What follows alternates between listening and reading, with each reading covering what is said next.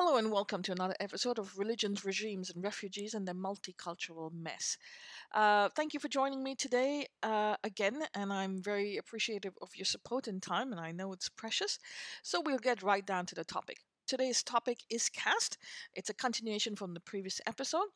I hope you had time to take a look at it, listen to it, and question yourself about it. So, briefly, just to brush up on what we discussed before, caste is a Latin word. It means lineage. It's just a concept, it's not a real thing.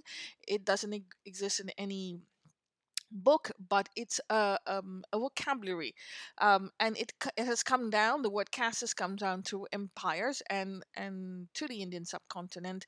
It's come down to the Latin Portuguese empires of Christian lineage.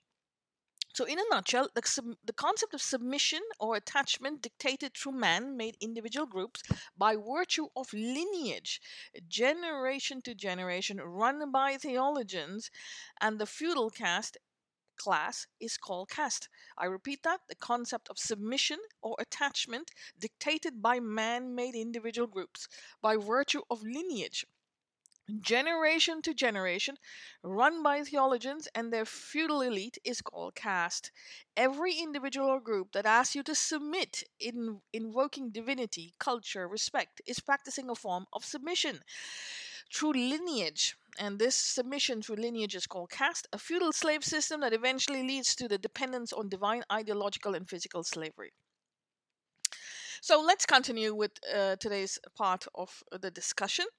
So we have to remember that the planet's largest employment sector, even today, is agriculture, and this since the dawn of mankind, or since we have recorded history. All species of life, flora, and fauna need food. This means our planet's agrarian economy will always dominate the cultures, the currents, which will produce our waves. In order to have an agrarian economy, we need labor and cheap labor. This to produce food while the people controlling its distribution control and benefit from its financial benefits of this sector. The more the human capital they control, the more work they got done. The more work they got done, the more power and money they needed and had. This meant that in the ancient world, even today, human capital was like currency. The more they had of this currency, the more they were empowered. This meant subjugating people and keeping them in ignorance so that they were able to use them as slaves to do their dirty work below. All the while, the feudal class above being the ones to benefit from the output. This slavery was practiced by the whole planet and every feudal group in a dual fashion: the political and the theological class. The theocratic class on the ground fed the congregations below with the divine ideologies of God. They cut off every other source of knowledge, fed them with blind faith that was imaginary, and made the slave dependent on their theological class. Behind this class of rogues was the political class who worked in duality with the theologians. They shared power and subjugated the human capital to suit their agenda. This dual power sharing is what we call religion today.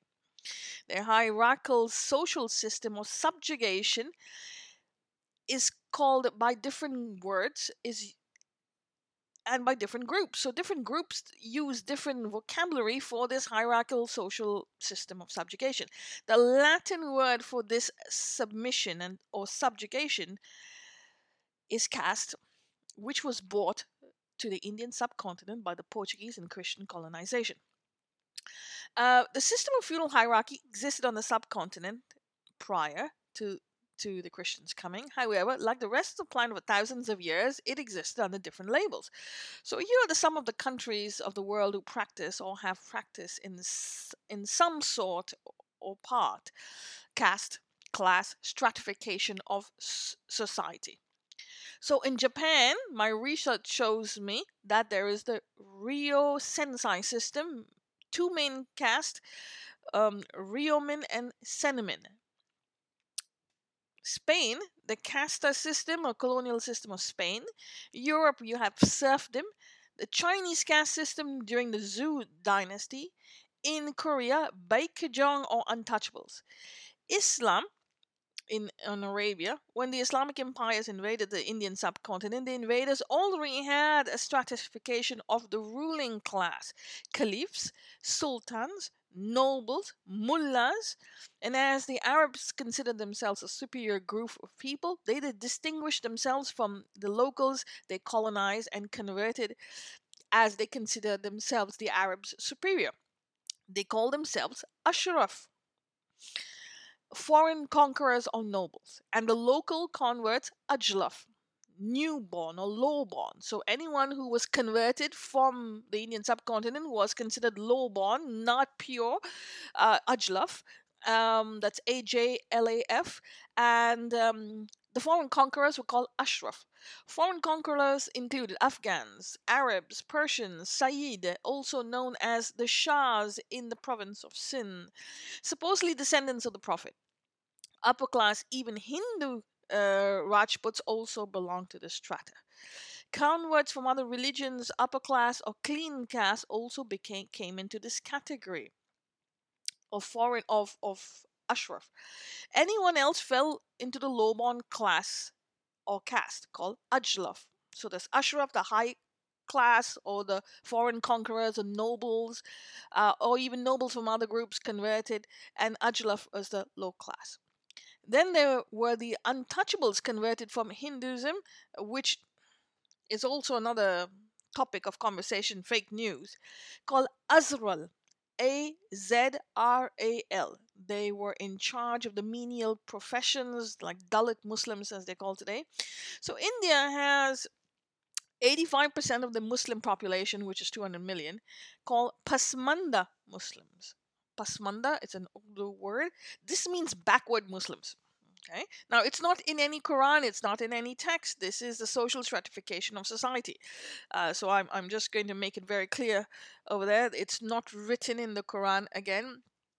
But yes, it does exist on the Indian subcontinent. It existed from time immemorial, from the time they invaded the continent, the subcontinent in 711 AD. So Pasmanda groups are the modern version of backward Muslims, as they call themselves. This is for their community. This is not my word that I'm giving them.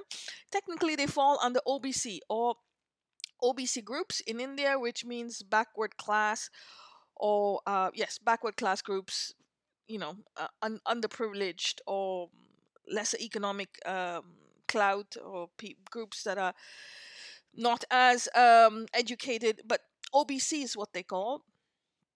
They are discriminated against by their own community. So the discrimination doesn't come from outside, discrimination comes from inside. And have very little minimal representation in government. So their own elite, Islamic elite on the Indian subcontinent, doesn't allow 85% of the Muslims who they consider pasmanda, or low class, backward Muslims, untouchable Muslims. They are not allowed.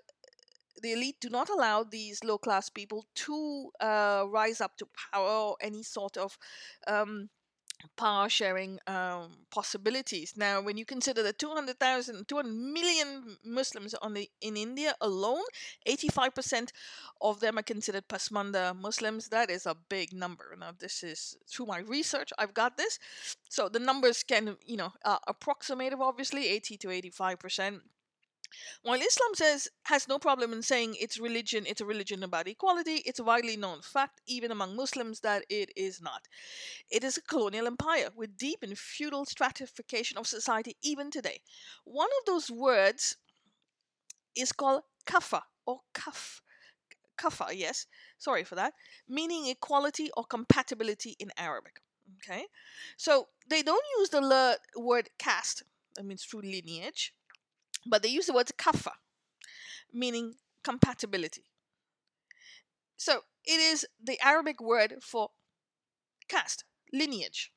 Okay, if you're not compatible with my lineage, then I'm sorry, but you cannot roam in my community. Basically, what it is. It is rhetoric used in the field of law, Islamic jurisprudence with respect to marriage.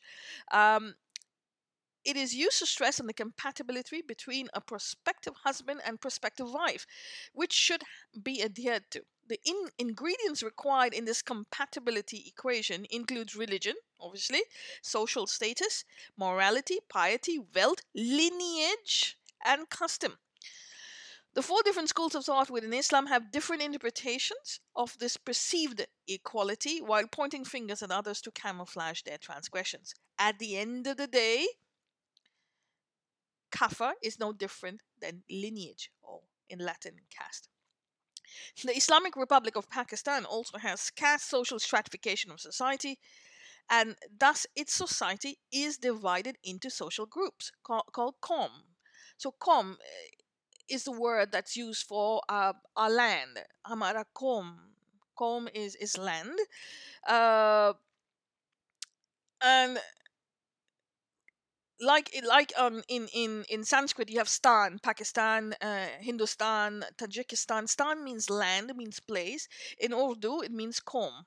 Okay, so in this Qom, or this land of Pakistan, is divided into many smaller groups, special status or profession.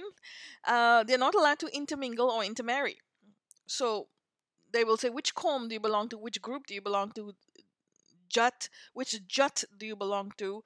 Jati, which tribe, which group do you belong to? A very important vocabulary for distinctions of the Pakistani society, especially in rural areas. They also have menial labor class equivalent to the Indian untouchables. They call them bhangis. Bhangis means low class menial labor.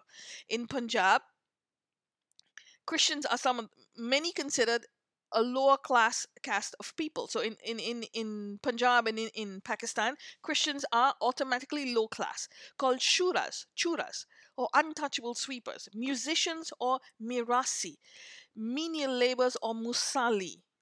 Okay, clothes washermen, people who wash clothes during on the riverbanks, dhobis, hajams, barbers. In Baluchistan, low caste are gulams or slaves, or lachis, which they also call dalits, loris, called musicians. They are low class people and belong to a caste stratification of society. There are only a few dozen and dozens of caste and subcastes that exist. These are only a few dozens of castes or subcastes that exist in the country. Going through them would take several books, and you could Google them, however, and you know, do your research yourself. Um, Now we come to India, as I've also mentioned in the previous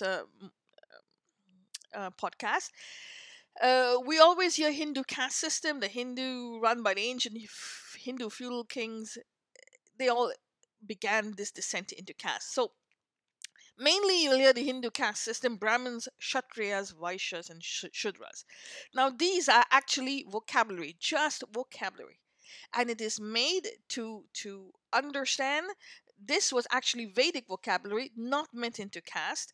It was to understand the creator, the four equal limbs of the creator. That means the creator is the sun, or Brahma, um, and he and the cosmic system in which we live in is equal, is a huge electromagnetic cosmic system. It's not a thing that you can tabulate. It is an electromagnetic energy field, and it's equal all over.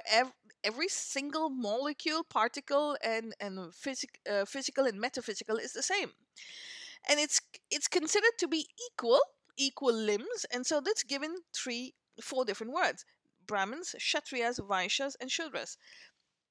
But the people who came and the refugees that came in bulk to the Indian subcontinent, in order to rebrand themselves and realign and recreate and flee from their previous feudal empires, used the vocabulary of this land and aligned themselves with the vocabulary and formed a new system, a new life, started a new life on the Indian subcontinent, but with the mentality that of the lands they left behind, the feudal lands they left behind, they used that mentality.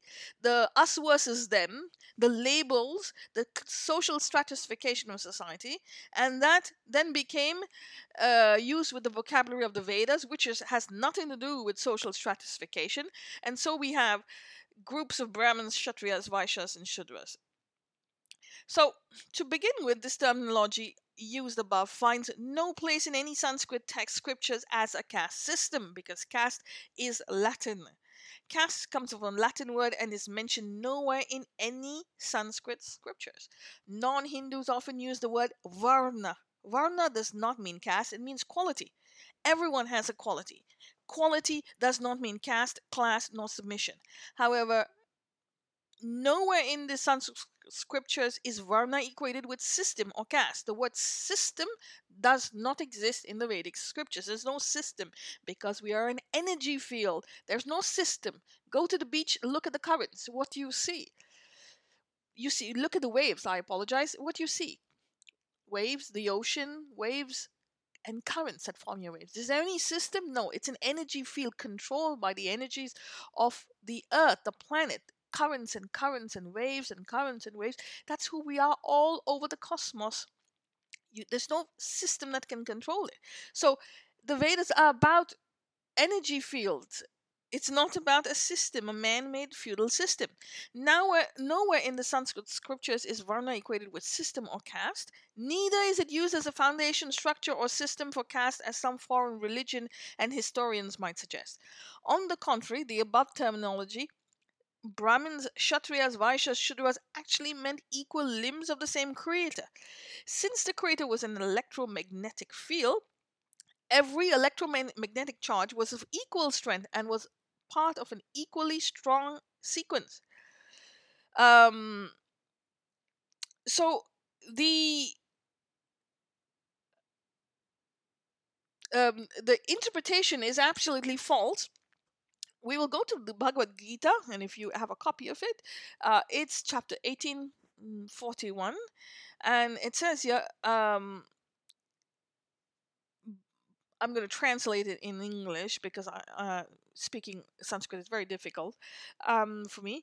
So, Brahmin, Kshatriyas, Vaishyas, and Shudras are activities distinguished in accordance with the qualities born of their own nature. That means your nature, your energy field, your equation is individual and unique to you and forms your nature. Your generations and generations of data stored in you, and you are distinguish in accordance with the qualities born of your own nature and will take your own form. It is your currents that form the ways, and there's nothing that's controlling it except if you choose to subjugate it through ignorance. While there's nothing wrong with having a social stratification of society and institutionalizing the same, while branding this rhetoric with divine vocabulary is a fraud. However, like all ruling classes all over the world, when people are ignorant, and it's very easy to manipulate them while empowering oneself to unaccountable power and riches. That is exactly what happened. While the ruling feudal classes sat on their high horses, the lower classes below are known for cheap labor, making the upper class of society extremely rich and powerful until there was a revolt, after which the cycle is started by a new group that associates itself with marginalized people on the ground or outcasts. Why don't we stop it? Well, because we're ignorant is the simplest answer. There's several subclass in India's feudal system. Under the new Indian law post 1947, this leftover Abrahamic colonial lineage system became illegal. However, no government has ever made any effort to change the narrative in our educational institutions for the last 70 years. The government that ruled us was a Marxist government pretending to be a Hindu nationalist government, but they're Marxist. Nor has any individual made any attempt to understand the historical basis of caste. Everyone finds solace in spitting at modern day Hinduism to justify their ignorance, transgression, and pontificating proselytization agendas. This is what happens when you lose the science. When you don't have the grammar, you cannot construct a sentence. When you don't have the science, you cannot construct a civilization. While science is not the total answer to your problem, it is a prerequisite to the rearranging the sequence that is your journey and understanding the currents that form your waves. In India, as education progresses, it breaks down caste class barriers. However, this takes 4 to 5 generations per person. Once education ball gets rolling, for example, it was never brought up. I was, you know, it you never are brought up with that caste system, or with the terminology of class and caste. It's just put under the carpet, should I say. My upbringing never had any class or caste. We were never taught about it, and we never talked about it. And my grandparents definitely followed it. This being said, although the rhetorical caste barriers are broken down, no one in my family would hang around or even dare marry an individual from a lower caste. So we considered ourselves, oh my God, we don't have any caste system. But try getting someone from a lower caste or class of society and bring him into your home, and the answer is no. They would never ever allow that. This is the same with most families. We were told pretty clearly. I remember once going back to my ancestral province for holidays, and I do not speak my mother tongue of my grandparents, with the exception of few words and sentences. So, my mother tongue is Konkani from the state of Goa, and one day back in Goa, I picked up a few words from my mother's housemaid. I repeated those words at a relative's house a few days later, and I was asked in no uncertain terms, "You're speaking servant Konkani," they said. I asked later, "What does it mean?" I was told that my accent, intonation, my vocabulary was a telltale sign of the origin of the words and which caste group it belongs to. 10 years later, I am still in shock. I cannot believe that I was told that my vocabulary had caste lineage and was not very benevolent of me to do all of this, to talk like this. It was a shock that I cannot even fathom. Not growing up in Goa, I never knew that it existed to such an extent, but I was stupefied. Today, every modern group embodies themselves in some sort of social stratification, its communities, and which has now become a mentality.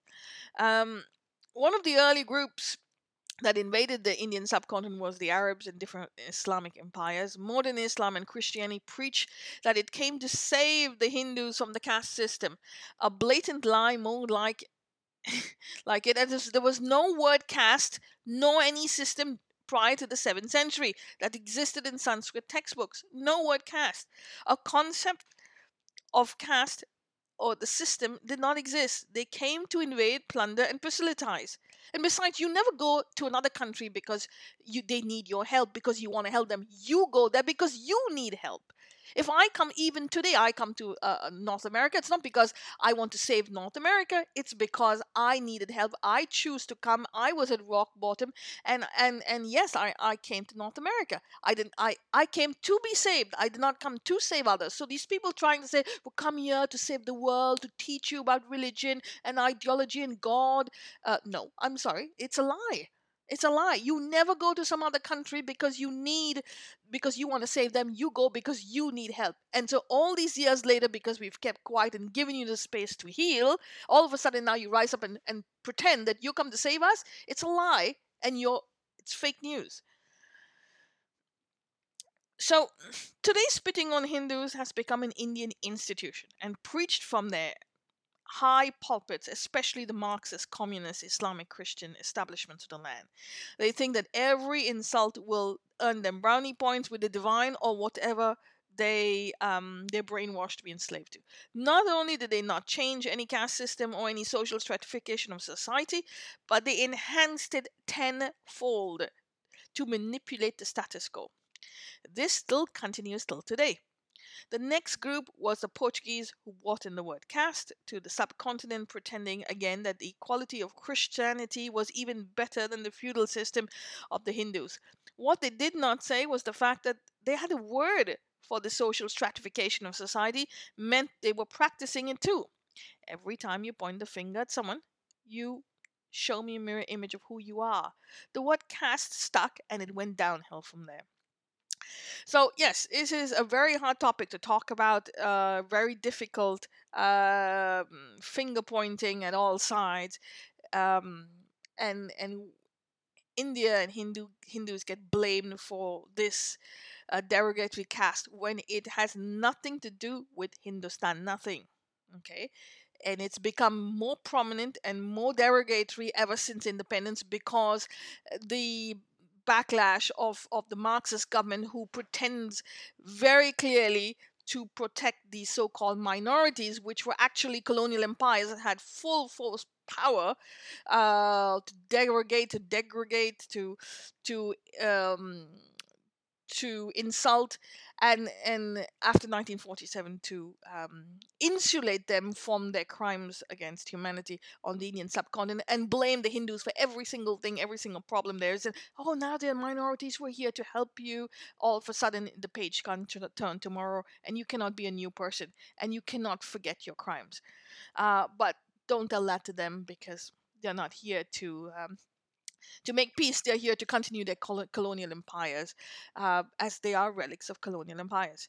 And we are forced to be their slaves, ideological slaves. And the perception we're given is that we're here to change the Indian society to our benefit, and promote the will of God, when in reality it's a lie, a sham. So I'm going to take your leave for today, for this podcast. I will let you time to reflect, and move on, and do your research, and hopefully understand the concept of caste, where it comes from, and how it has been inflicted on the Indian society. And go from there. If you have any questions, you can email me, religions, regimes, and refugees at outlook.com, or you can find me on Facebook, Religions, Regimes, and Refugees. Thank you very much. You have yourself a great day.